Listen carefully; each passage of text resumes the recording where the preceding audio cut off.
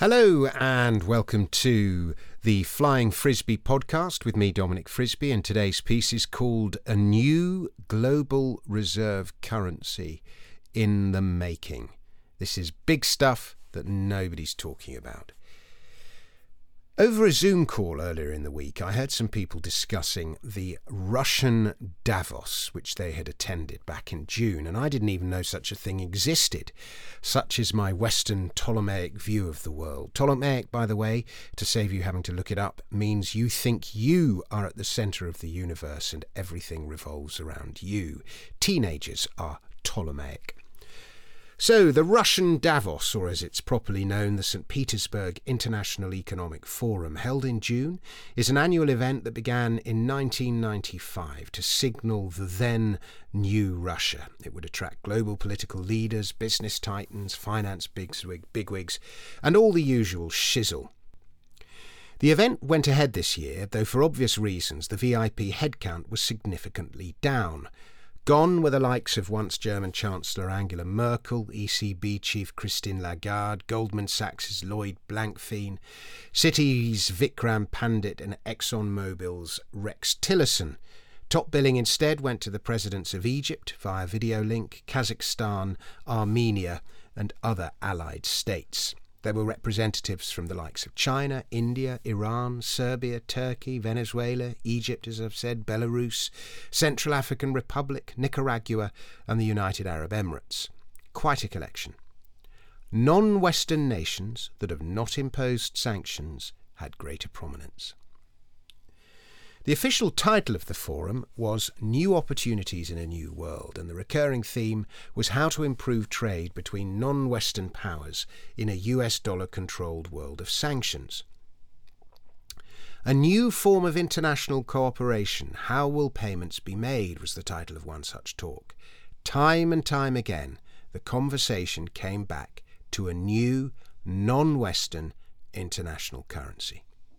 Which brings me to the second strand of thought that makes up today's piece.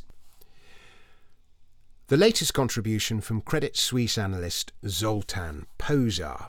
Pozsar has long since argued that Bretton Woods III, a new world monetary order, is happening before our eyes, and that new money systems east of Europe will be based around commodity-based currencies.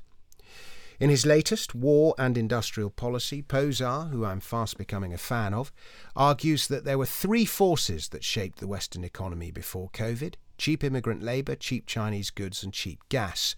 Such a trinity is no longer possible in a world in which international trust is fast evaporating. The cartoon version goes like this, he says. China got very rich making stuff and then wanted to build 5G networks globally and make cutting-edge chips with cutting-edge lithography machines, but the US said no way. As a result, Chimerica is going through a messy divorce. The two sides don't talk anymore. Meanwhile, Russia got very rich selling cheap gas to Europe, and Germany got very rich selling expensive stuff produced with cheap gas. Those two sides aren't talking anymore either.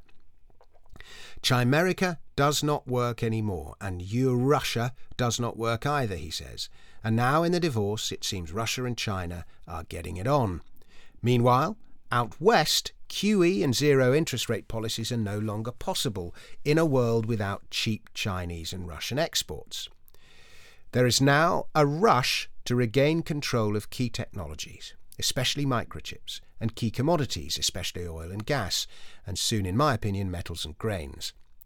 Pozsar adds straits to the key list: the Taiwan Strait, the Strait of Hormuz, and the Bosphorus Strait. I think that four themes: rearm, reshore, restock, and rewire the electric grid will be the defining aims of industrial policy over the next 5 years. The global order is at stake, he says. Inflation or not, high rates or not, there is a commodity-intensive demand shock coming that could easily drive another commodity supercycle. So to the third strand, the issue of creating an international reserve currency based on a basket of currencies of our countries is being worked out, Vladimir Putin said last month. In this regard, We have former Kremlin advisor, now minister in charge of integration and macroeconomics of the Eurasia Economic Union, and an influential economist, Sergei Glaziev. He is, according to some reports, supervising the adoption of a new money system for the EA, EU and China. The world's new monetary system, underpinned by a digital currency, will be backed by a basket of new foreign currencies and natural resources, he says. A currency like this can be issued by a pool of currency reserves of BRICS countries, which all interested countries will be able to join. The weight of each currency in the basket could be proportional to the GDP of each country, based on purchasing power parity, for example, its share in international trade, as well as the population and territory size of participating countries. In addition, the basket could contain an index of prices of main exchange-traded commodities, gold and other precious metals, key industrial metals, hydrocarbons, grains, sugar, as well as water and other natural resources.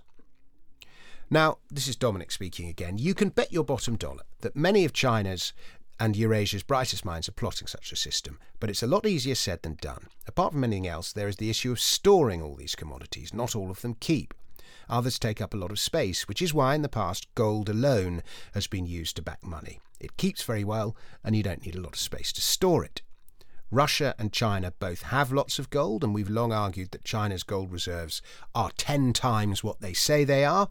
It would be a lot easier to use a gold-backed international currency. Or gold. But governments everywhere, whether controlled by tyrants or technocrats, are always going to want to maintain the option to print, debase and manipulate. So gold alone is unlikely. But you never know.